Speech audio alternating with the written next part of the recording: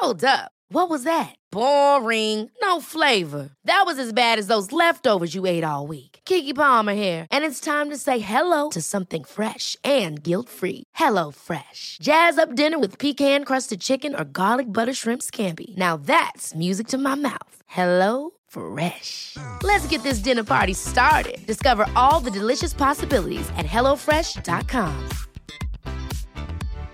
One size fits all seemed like a good idea for clothes. Nice dress. It's a t-shirt. Until you tried it on. Same goes for your healthcare. That's why United Healthcare offers a variety of flexible, budget-friendly coverage for medical, vision, dental, and more. So whether you're between jobs, coming off a parent's plan, or even missed open enrollment, you can find the plan that fits you best. Find out more about United Healthcare coverage at uh1.com. That's uh1.com. Hello. Welcome back to Say Why to Drugs after a somewhat more lengthy than I intended hiatus. I'm Susie Gage, a lecturer and researcher at the University of Liverpool. I have lots of exciting news since I last spoke to you, but I'll save that for after the episode, which is a special one as it's the first Say Why to Drugs live. This was recorded last week in front of an audience of psychology undergrad students and assorted others, and focused on the question, how do drugs affect the brain? Something that I've touched on in previous episodes, but not really fully explored on the podcast. I'm joined by my friend and colleague, psychopharmacologist Dr. Carl Roberts, who you might remember from the Cognitive Enhancers episode. This is a long one, so I'm going to stop waffling on here, but join me at the end to hear more exciting news, and for now, listen to Carl and I say why to How Drugs Affect the Brain live.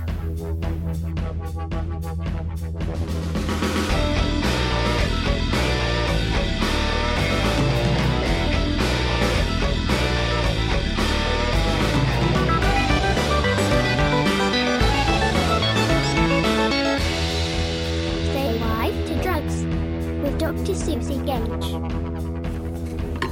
I've started recording and I picked up a microphone which obviously isn't connected to speakers, so you can't hear me any louder, but it is recording into my special little friend here.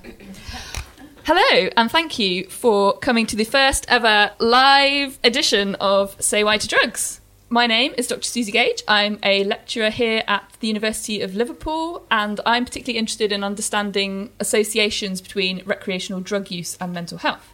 And for this special live episode, I am joined by my colleague, Dr. Carl Roberts. Hello. Would you like to introduce yourself? I'm Dr. Carl Roberts. And I'm a researcher of psychopharmacology. Great. So this special... I've got to stop saying it's special, because what if it's not special? This edition of Say Why to Drugs is specifically focusing around something that I haven't really touched on in many of the episodes to date, and that's how do recreational drugs affect the brain? We've got a few sort of questions lined up, and we've also asked people who are in the audience to submit questions beforehand, so we've got a couple of audience questions. But before we start talking about how drugs affect the brain, I thought it might be useful to have a little bit of a kind of explainer about the brain and neurons and neurotransmitters. So we know that the brain is made up of billions of brain cells called neurons, and that electrochemical signals are passed from neuron to neuron by chemicals that are released across the gaps between neurons, which are called synapses. These chemicals are neurotransmitters, and we've got loads of different ones, don't we? Yep. Okay, so that begs the question, how do recreational drugs impact on this? It's a good question. So basically, drugs work on, in terms of neurotransmission, would work on one of two broad mechanisms. So usually a drug would either mimic an endogenous ligand for a receptor, so that means something that the body produces of its own accord to bind to receptors. So cannabis and heroin would be good examples of drugs that mimic a chemical that's produced within the body themselves.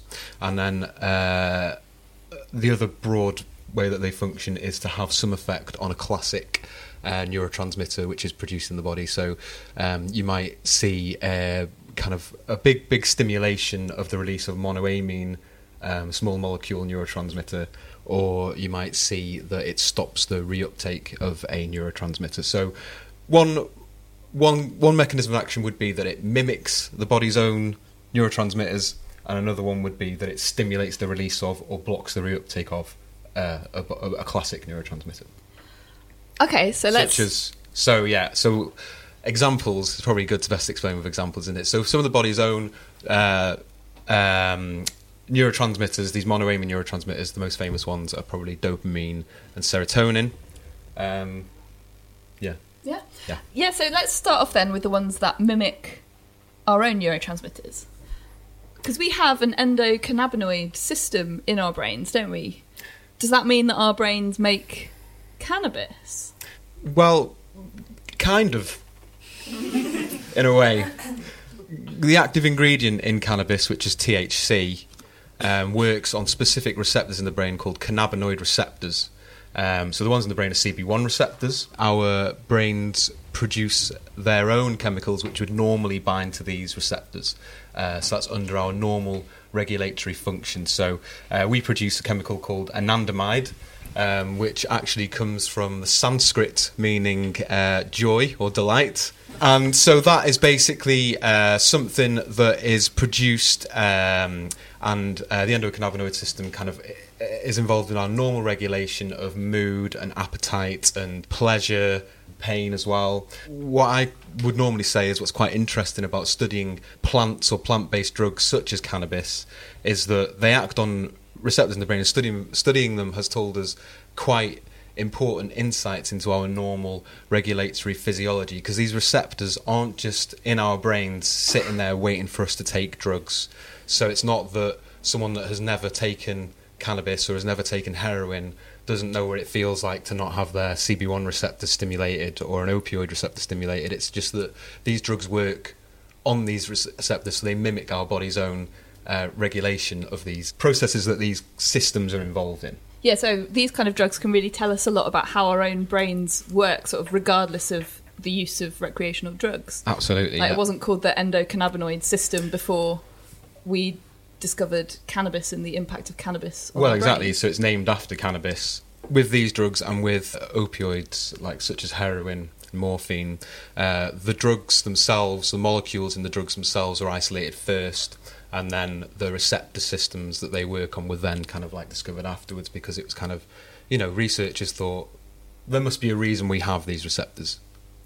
And nicotine is another drug that mimics acetylcholine, I believe, and that's how nicotine has its effect on the brain as well. Mm-hmm. So what about the other types, the other way that drugs can impact, so the ones that moderate the effect of our existing neurotransmitters or moderate the levels of our existing neurotransmitters?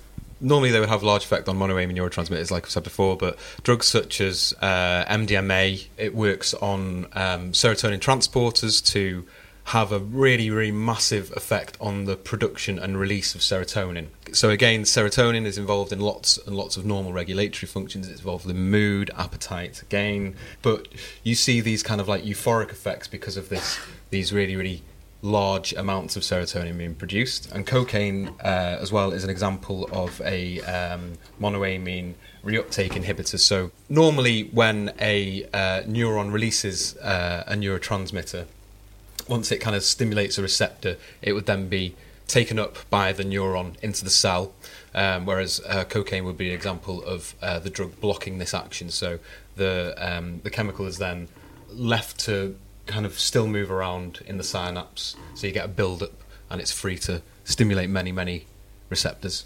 And caffeine also works in that way as well, doesn't it? So the drugs that we've talked about so far are primarily agonist drugs, so they would stimulate a receptor to cause a biological effect or to cause an effect in the body, the brain specifically.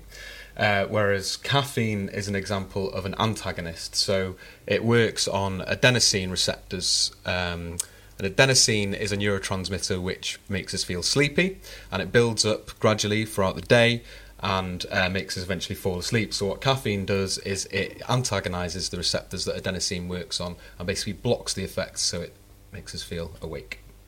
So that is a really neat example of an antagonist drug working. Very nice, very nice. Thanks.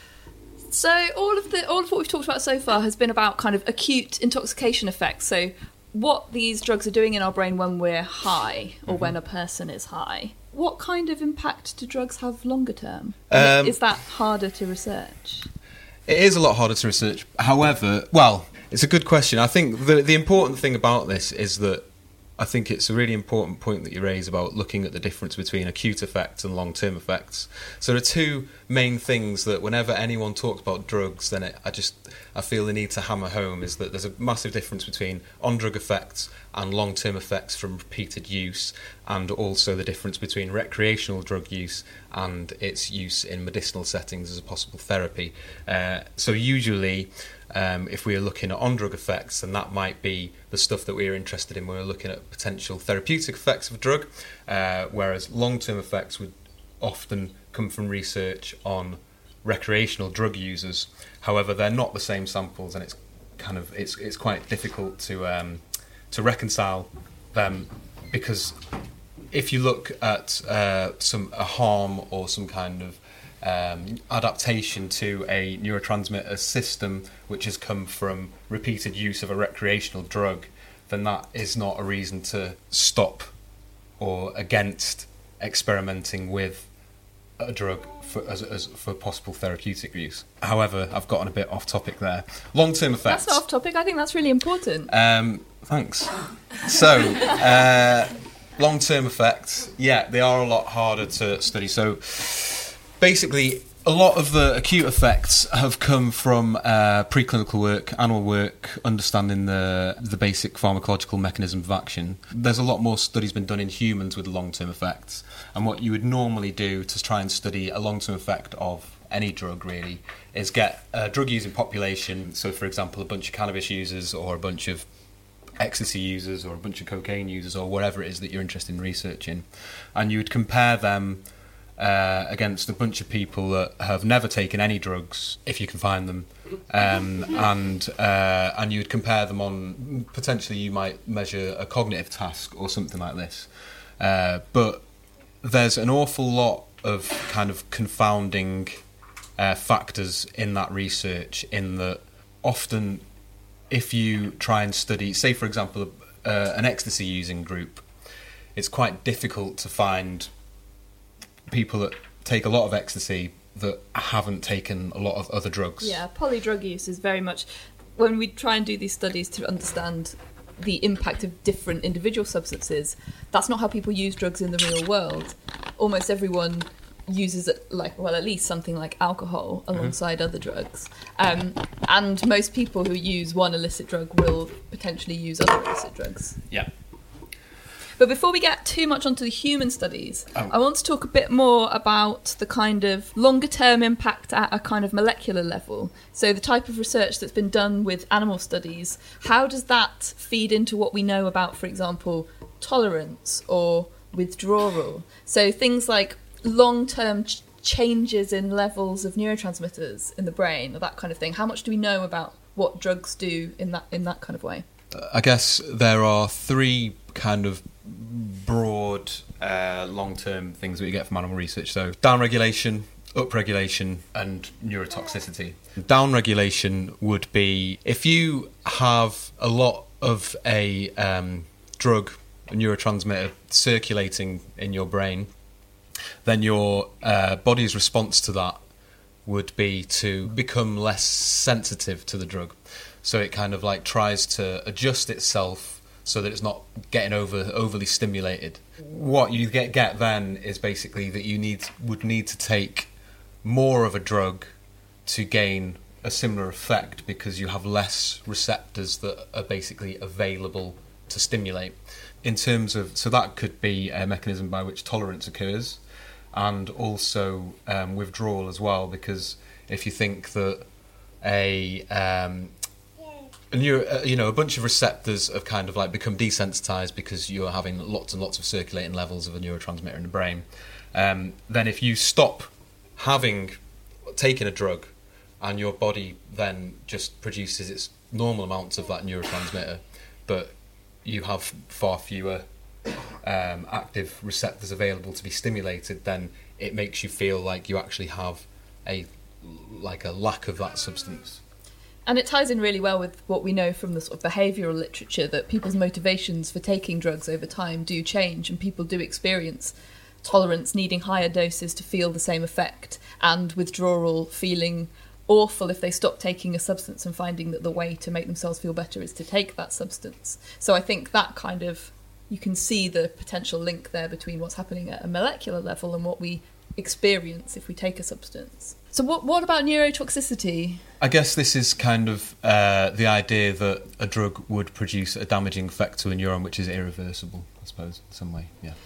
And as you've pointed out, like, a lot of this kind of research comes from animal studies, in particular rats, but potentially primates, but mostly rats. And there are plenty of, I mean, it's stating the blindingly obvious, but there are plenty of important differences between a rat brain and a human brain. Particularly, though, when it comes to complex things we think of as particularly human, like emotions and intelligence and consciousness, potentially. And these are kind of the things that when we take drugs, those are the things that are affected. So it's kind of those things that are particularly important to understand, like, in humans compared to rats. Yep. So how do we go about doing this research in humans? I think you mentioned one way, which is sort of doing these kind of neurocognitive experiments where we get a group of people who use a drug and a group of people who don't use a drug to both do sort of like a cognition task or an emotional recognition task, or, you know, that kind of thing. Not measure the brain directly, but look at behaviours that we think are related to brain processes. And you mentioned some of the limitations around that as well, so particularly polydrug use. But there are also quite a few other limitations, aren't there? Yeah. Things like the people who choose to use recreational drugs are different from the people who choose not to in lots of ways other than their drug use. So actually differences might have happened before drug use. People might have had different cognition levels before they ever used a drug. Yep. And actually what we're looking is causality in the opposite direction. Yeah. And there's also kind of quite large individual variability in their susceptibility to neurobiological changes as well. Yeah. And also the way that we would try and get a measure of a history of drug use from a participant in a study would generally be through self-report, which, if you think that if a lot of these drugs cause memory problems, then they might have problems kind of accurately getting a measure of how much drugs they've taken over the last 10 years. But on top of that, even if they did remember every occasion that they had taken a drug and every single amount in that episode, we have absolutely no idea at all of the purity of that drug. So what you're left with is a lot of guessing at, you know, we don't have the real detailed information on patterns of use, and we don't, you know, have really kind of a good handle on differences between, you know, kind of effects of sporadic use with long periods of abstinence. Most of these substances have been investigated individually, and most of them suffer from a lack of these kind of like longitudinal studies on prospective users to kind of see, you know, the like impact over time. Yeah. And then also another caveat is that we don't know an awful lot about recovery with abstinence from drug use as well. And also, going back to self-report, people might not feel very confident in disclosing information about illicit drug use. Yep. So what other ways are there then that we can look at this question? So what about things like neuroimaging?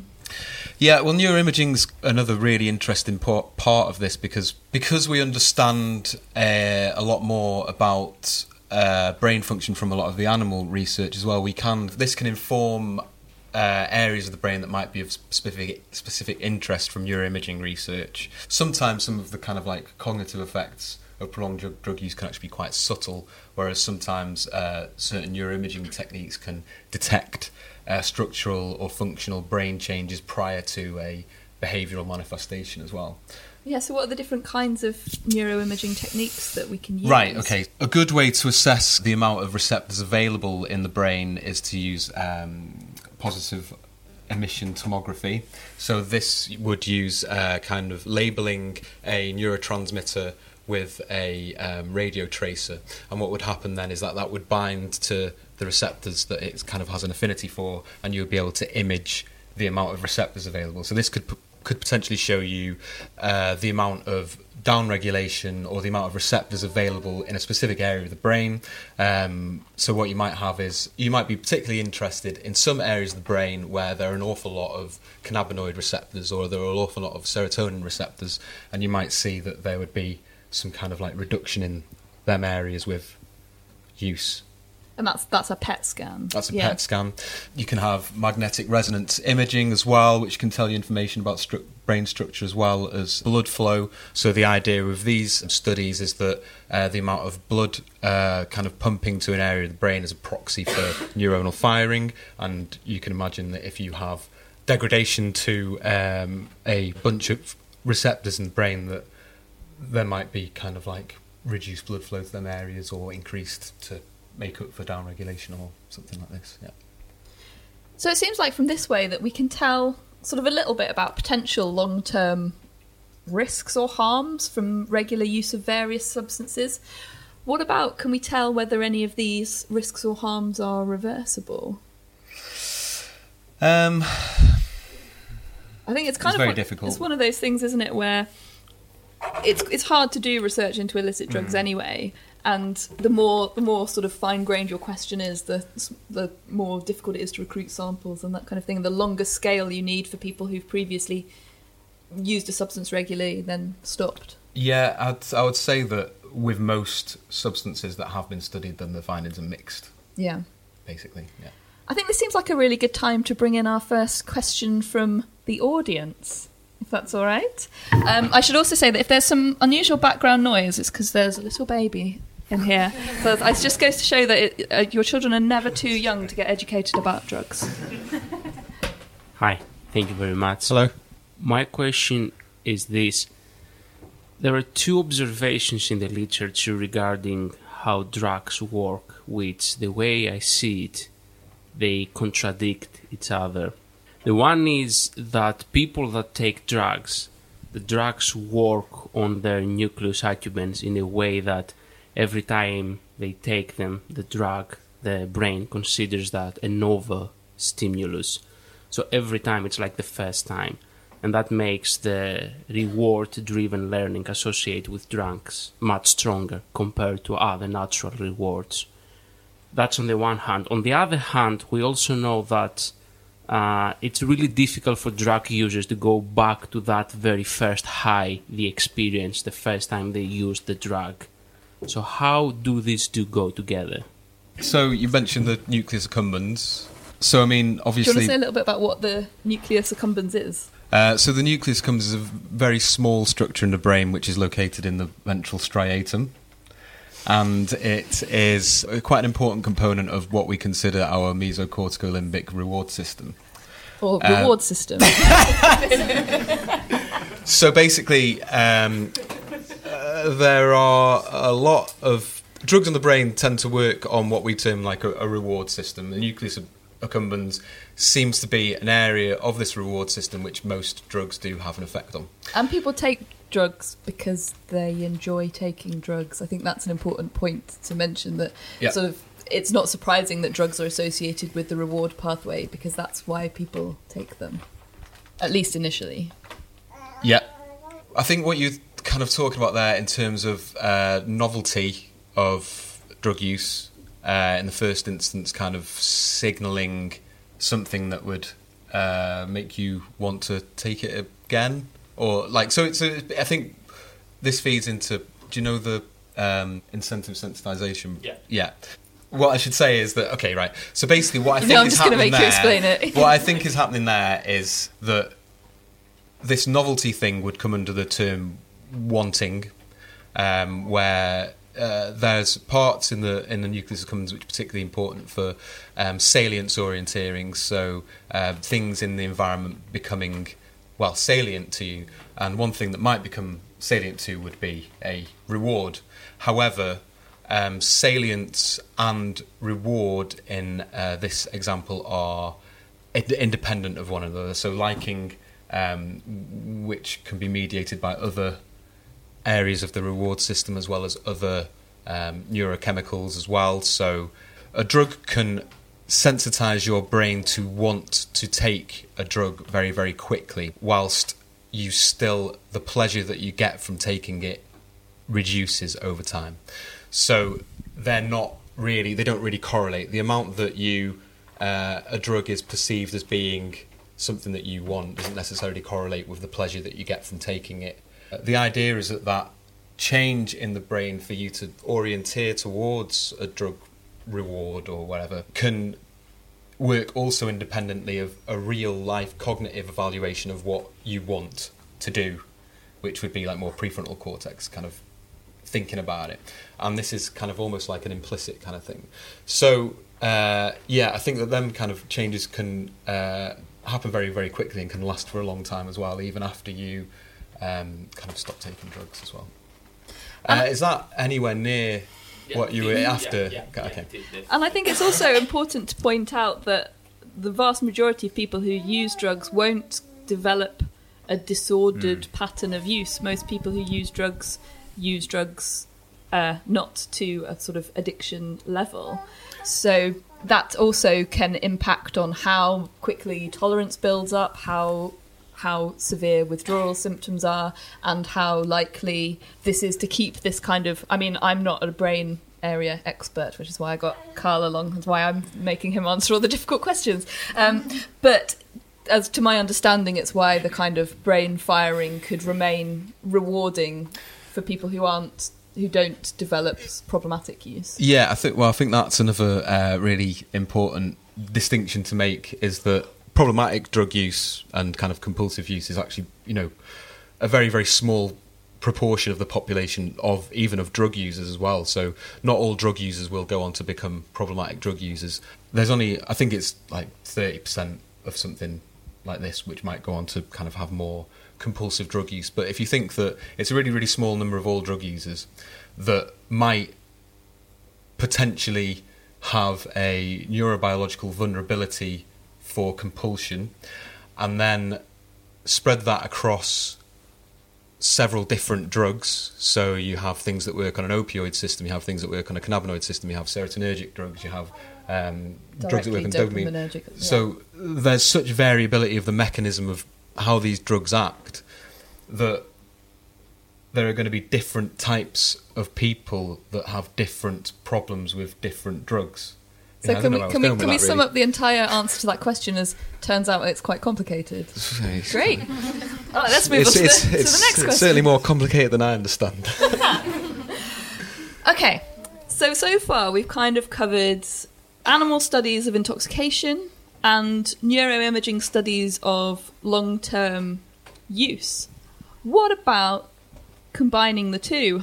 What about neuroimaging studies while people are intoxicated? We're really in the infancy of these, but they're really mega exciting. Tell me more. Tell me about it. I will. Give me some time. So there was a study in 2016 that came out, which was the first fMRI study. And so there's this group, the Beckley Imperial Research Group, so it's funded by the Beckley Foundation, done in Imperial. Robin Carhart-Harris is the kind of friend lead of the podcast, and they gave their participants LSD, and they did these scans, the fMRI scans, where they did analysis called functional connectivity. So the idea is that if various regions of the brain are activated at the same time, that they have some kind of functional significance, and their kind of finding is that under LSD, under the influence of LSD, that people's brains start, normally segregated areas of the brain start to communicate with each other. So basically it kind of it's proposed that it enhances communication between areas of the brain that wouldn't normally communicate with each other, and therefore this might underlie an escape from kind of like rigid cognition. So basically what's happening is, with these drugs, they are conducting drugs to find out mechanisms of how they affect the brain, so that they can gain insight to how they then might be useful in therapy in some way. Now, with this particular one, this kind of break from rigid cognition might help in a kind of psychotherapy setting to help kind of treat things like depression, or be used in talk therapies where people find it difficult to open up. Well, would you believe we have a question from the audience that is exactly along these lines? So I am actually quite interested in psychedelics. Nice T-shirt. Oh, thank you. Yeah. Do you like the Stone Roses? Yeah. Going a bit off topic. Off podcast, guys. So I've been looking at the research into psychedelics, and there's a lot of stuff suggesting that, like you said, the studies saying that it's good for openness and creativity and that sort of thing. And quite a few things suggesting that it could be used to alleviate depression, anxiety, maybe even severe drug addiction. But it's usually in the setting of using it as sort of medication. But then you look at how it's used as, for example, DMT is used in ayahuasca and by the shamans in the Amazon, but they don't just administer the drug. They've got a specific sort of routine or ritual around it, which is there's songs involved in certain dances sometimes. And that seems to affect how effective it is in actually treating these problems. So my question is, what is the actual potential for using it in a therapeutic setting? And I'm not just talking CBT, like could there be a therapy itself that is based around psychedelic use in the same way that it's used in therapy, I guess you could call it that, by the shamans in the Amazon, or with Iboga in Africa that's used for drug addiction, things like that. What's the potential for that? Great question. I think there is an awful lot of potential for a lot of psychedelic drugs to be used in various therapeutic forms. I know that psilocybin mushrooms are currently in phase 2 clinical trials for depression because they seem to have an effect on mood. So basically, with clinical trials, you have your phase 1 and your phase 2 where their trials are built around kind of establishing efficacy and dose, really, so kind of people that can tolerate them and they want to get the dosing right. With drugs like this and like ayahuasca, which is DMT. So yeah, the active ingredient rather is DMT in ayahuasca. The idea is that unlike other medications for things like depression or anxiety or whatever that you would take on a daily basis, the idea is that something like a powerful psychedelic drug or hallucinogen might catalyse a profound life-changing vision or an experience that can give you insight to kind of like gain control of things. You mentioned Iboga and Ibogaine and the treatment that they use there. What happens is that people take this drug and they have this quite intense hallucinatory episode for like 12 hours, I think it is. I don't think it's very pleasant. And then they come out of it and there's a window, especially with like opiate addiction, they have a window of a couple of days where they don't have any withdrawal symptoms from heroin. And I've pointed at you like you take it then, you know, right, heroin. And that's like a good window and a good opportunity for them to seek psychological assistance that they might need. What else are we talking about? Ayahuasca, yeah, so ayahuasca being used by shamans, etc. in the Amazon. I think the stuff about kind of chanting and the rituals is really, really interesting and really cool, and I think that feeds into some stuff that you are interested in with like kind of set and setting and stuff like that as well. Absolutely. I think in terms of use for therapeutic reasons, there's a couple of different ways that these therapies are being conducted at the moment. And small plug alert, there's actually a mini series of 3 episodes of the Say Why to Drugs podcast that you are listening to right now, which are specifically about therapeutic medicine. Interviews with Dr. Ben Sessa, Professor Celia Morgan, and Dr. Albert Garcia Romeo, who are doing work using MDMA, ketamine, and psilocybin, I think, but also are involved in research into other psychedelics. Or, ketamine and MDMA, you could sort of debate whether they're not classic psychedelics, but they do have some sort of impact like that. But there are 2 different ways that these kind of therapies work. Both of them involve also talking to a therapist, but you either talk while intoxicated or you have an intoxication experience and then have your therapy session sort of directly after or soon after, so that, well, the way that Albert, who I interviewed, described it to me was like you wouldn't talk all the way through a film. So you watch the film, you experience the intoxication effect, and then you talk about it with your therapist afterwards. And it's so both of these ways are quite kind of interesting methods of dealing with it, and we're still very much at the early stages in terms of the science of understanding this. It's at the moment it's kind of open label trials where it's quite hard to blind someone as to whether they've taken a psychedelic drug or not, but we're still kind of at the stage where, as Carl was saying, it's working out tolerability and side effects and that kind of thing, but it's looking really promising. Yeah. There's so with ayahuasca specifically, there's been an observational study, I think, for seeing how effective it might be for I think it's addiction. It's on the do you know the website MAP? Are we allowed to plug the website? Yeah. MAPS. They've got a big kind of index on there of all of the clinical trials and all of the studies that are being conducted at the moment with psychedelic drugs.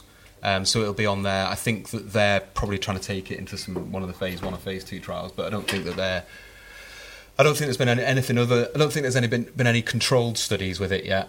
I know that just as an aside, with ayahuasca, because it contains the carpi, is it the carpi vine? So the vine is a monoamine oxidase inhibitor, and so there's another plant in it which has the DMT, and the DMT doesn't work unless it has the monoamine oxidase inhibitors in there as well. So this brew contains quite a complicated mixture of chemicals. Chemical interaction. Yeah. So, and I know that if you read some of the stuff about the shamans in the Amazon and stuff, they would talk about how, so people, if you ask them how they knew that these plants would work together to produce these effects, they would tell you that the plants told them to do it.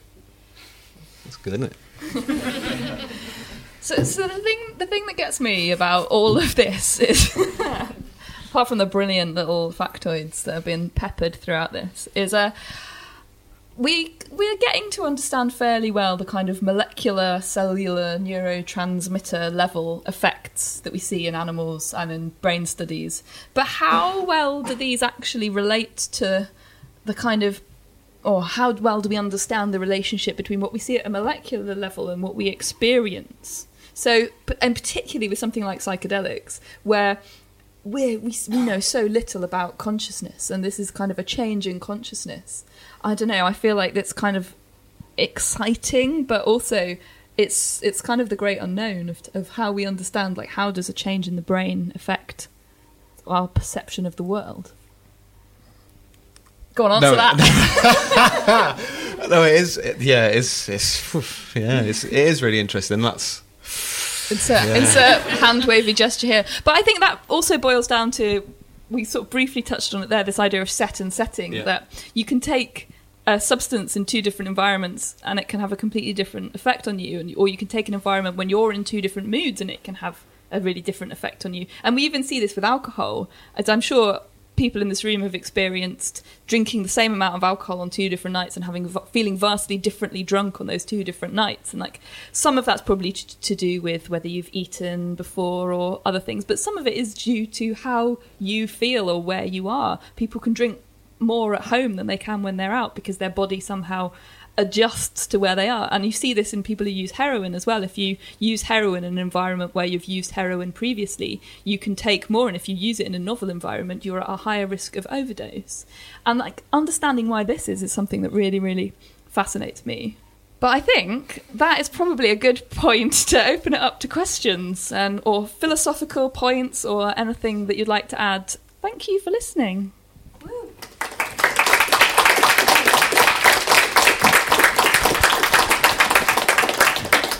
Does anybody have any questions? Yeah, so based on the research that you guys are aware of,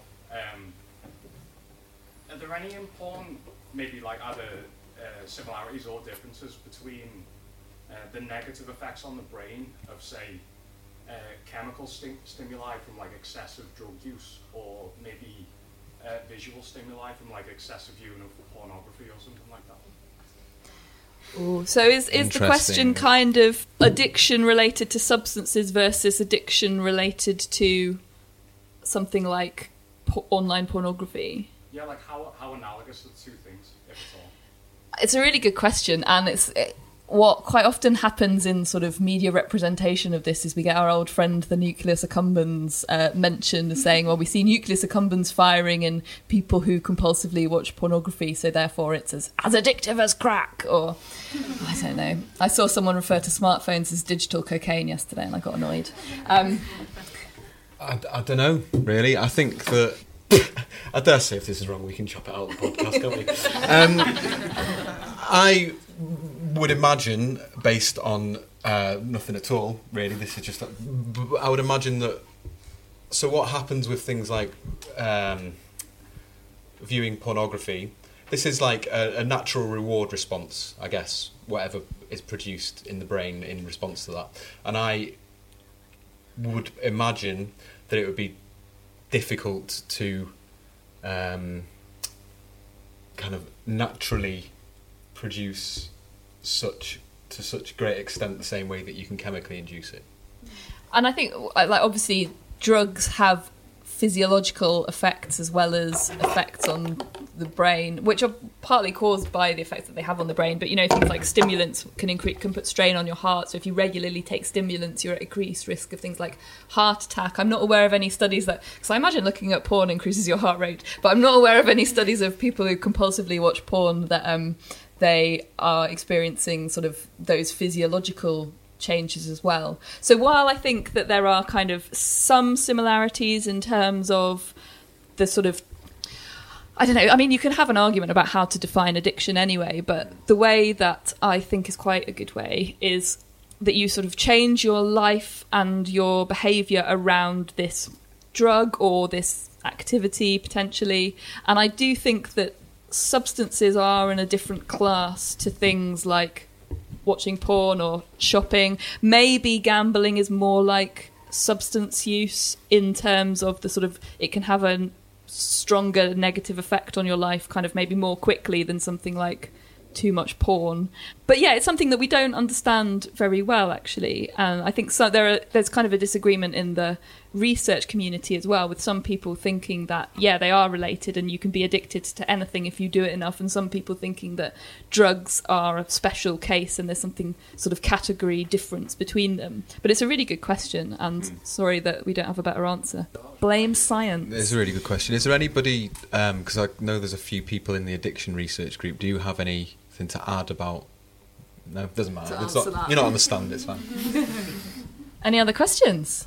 I remember hearing years ago that taking ecstasy or MDMA creates holes in your brain or something like this, or increases the kind of blank spaces in the brain. Is that true? Is that based on animals? Have we found that in humans? I know the answer to this because I covered it in my MDMA podcast, available now on acast.com/say why to drugs. It was a paper that's since been retracted because the person doing it labelled their vials of chemicals wrong, and the drug that they thought was MDMA was actually not MDMA. It was methamphetamine, yeah.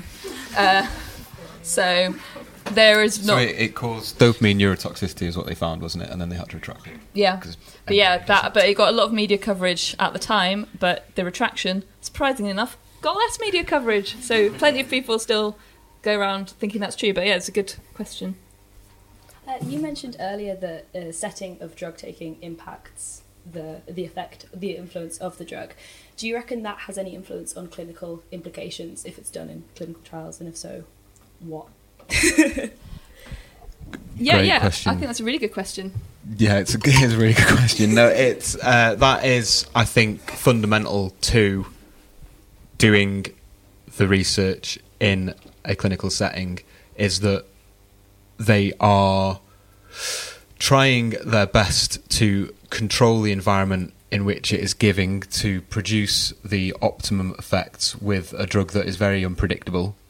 No, I absolutely agree that if you keep everything as consistent as possible, then you minimise the impact of the effective setting.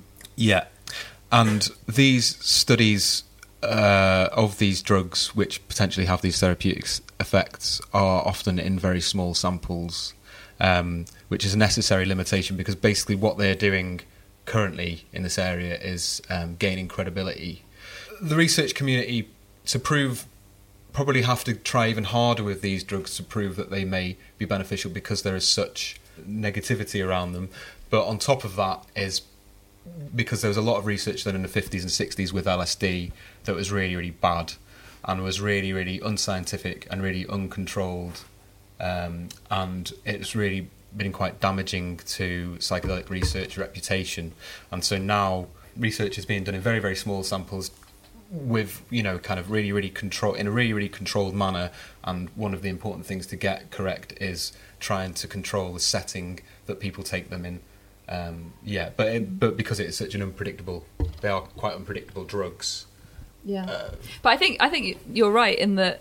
How do we know what's the best setting to have the best effect? And I think that's something that's quite it's probably not in an fMRI scanner, is it? Well, so David Nutt, who was involved in the psilocybin in MRI scanner paper, used to be at Bristol where I was before he moved to Imperial, and before he ever ran the study in a scanner, he created a cardboard MRI scanner in one of the top floor rooms in one of the buildings in Bristol, where he ran sort of initial proof of concept of this, where he got people to take psilocybin and go in the cardboard scanner to just see how, because obviously I don't know if anyone in here has had a brain scan, but it's pretty claustrophobic. It's not, I mean, I've had a couple and I found myself getting quite anxious in the scanner because you're really enclosed. You have to keep your head completely still, which is obviously potentially slightly challenging if you're tripping as well. So he ran this study on a cardboard scanner to sort of work out whether people would actually tolerate being in a scanner. And so obviously the setting there is extremely important. You need to make, or more the set actually, is like, is this person kind of relaxed enough and feels safe enough that they're not going to absolutely freak out when they're put into a brain scanner? Because also if you have to ever what's called quench a brain scanner, like if for some reason something goes badly wrong and you need to, like, you'd never turn a MRI scanner off, and if you have to turn it off, it basically explodes the top off it and it costs you millions of pounds to fix. So you really don't want anything going wrong that could damage your scanner. So these tolerability ideas were really important. But I think also, to come back to a point that Carl made earlier as well about the sort of the literature kind of in the past maybe being a bit discredited. It's not necessarily that it wasn't sort of bad, awful research. It's just that we've got better at kind of designing these studies. So the ketamine study that is mentioned in an episode of my podcast with Professor Celia Morgan has done. She's looking at the use of ketamine for alcohol dependency. And that's actually based on research that was done in Russia, I think it was, in the 60s. And the research itself was kind of interesting and fine, but it wasn't designed particularly well. The sort of control group wasn't particularly, or maybe there wasn't one, I can't remember now. But taking these ideas and these interesting studies that maybe weren't designed very well and rerunning them now, when public attitudes are changing as well, and I think that's hugely important in the kind of, there's a bit of a swell that people are going, hang on, these drugs could potentially have really useful benefits. And actually there's loads of drugs that we think of as recreational drugs, or, like, to use an awful phrase, drugs of abuse, that also have incredible benefits. So, like, ketamine is on the World Health Organization's list of essential medicine. Morphine, heroin are almost indistinguishable. Even caffeine is on the World Health Organization's list of essential medicines as well, not just for early mornings when you've had a late night.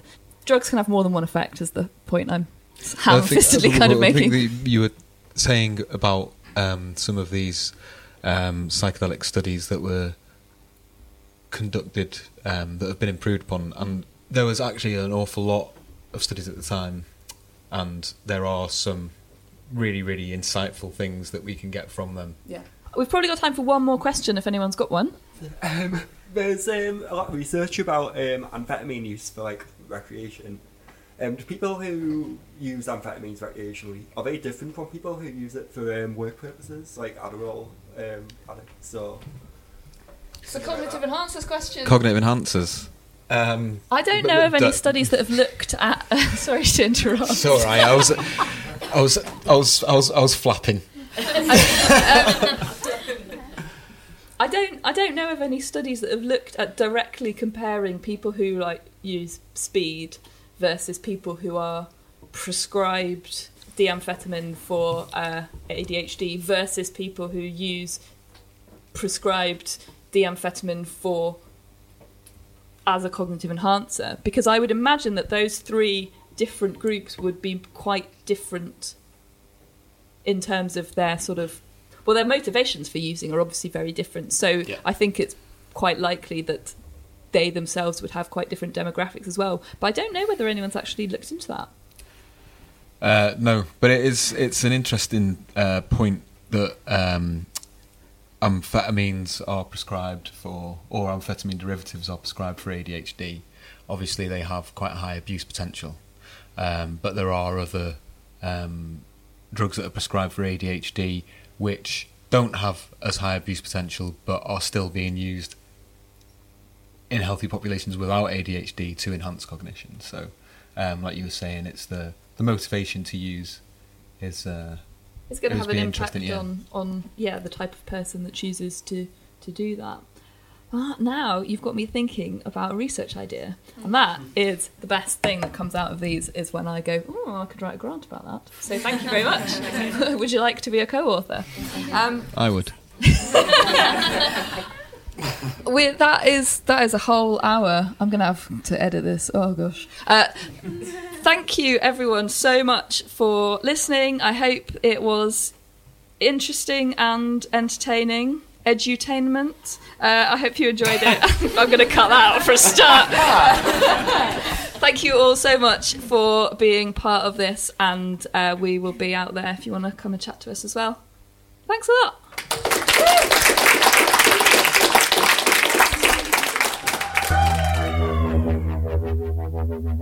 And there we are. This was a bit of an experiment. I wasn't really sure how a live podcast would work, so I'd love to know what you think of the live format. Let me know on Twitter, join the Facebook group, or send me an email. Carry a pigeon, I don't mind. I'd love to do some more if you think people would be interested. Let me know topics, potential guests, anything. Now, I promised you some news, and here it is. I've been busy recently because I'm working on Say Why to Drugs, the book, which is very exciting to me anyway, hopefully to you guys as well. It's already available to pre-order on Amazon. I hope you guys like it. I'll be back in 2 weeks' time with another special episode. Earlier this year, I spoke to Jenny Valentish about her book Woman of Substances, and then there'll be more to come in the new year as well.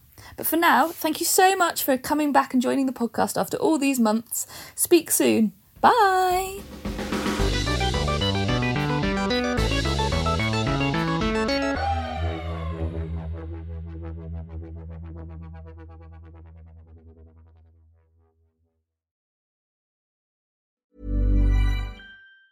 Ever catch yourself eating the same flavorless dinner 3 days in a row? Dreaming of something better? Well, HelloFresh is your guilt-free dream come true, baby. It's me, Keke Palmer. Let's wake up those taste buds with hot, juicy pecan-crusted chicken or garlic butter shrimp scampi. Hello Fresh. Stop dreaming of all the delicious possibilities and dig in at HelloFresh.com. Let's get this dinner party started. Even when we're on a budget, we still deserve nice things.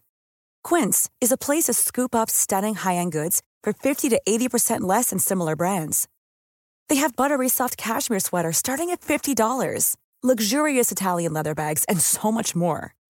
Plus, Quince only works with factories that use safe, ethical, and responsible manufacturing. Get the high-end goods you'll love without the high price tag with Quince. Go to quince.com/style for free shipping and 365-day returns. Imagine the softest sheets you've ever felt. Now imagine them getting even softer over time. That's what you'll feel with Boll & Branch's organic cotton sheets. In a recent customer survey, 96% replied that Boll & Branch sheets get softer with every wash. Start getting your best night's sleep in these sheets that get softer and softer for years to come. Try their sheets with a 30-night guarantee. Plus, get 15% off your first order at bollandbranch.com. Code BUTTERY. Exclusions apply. See site for details.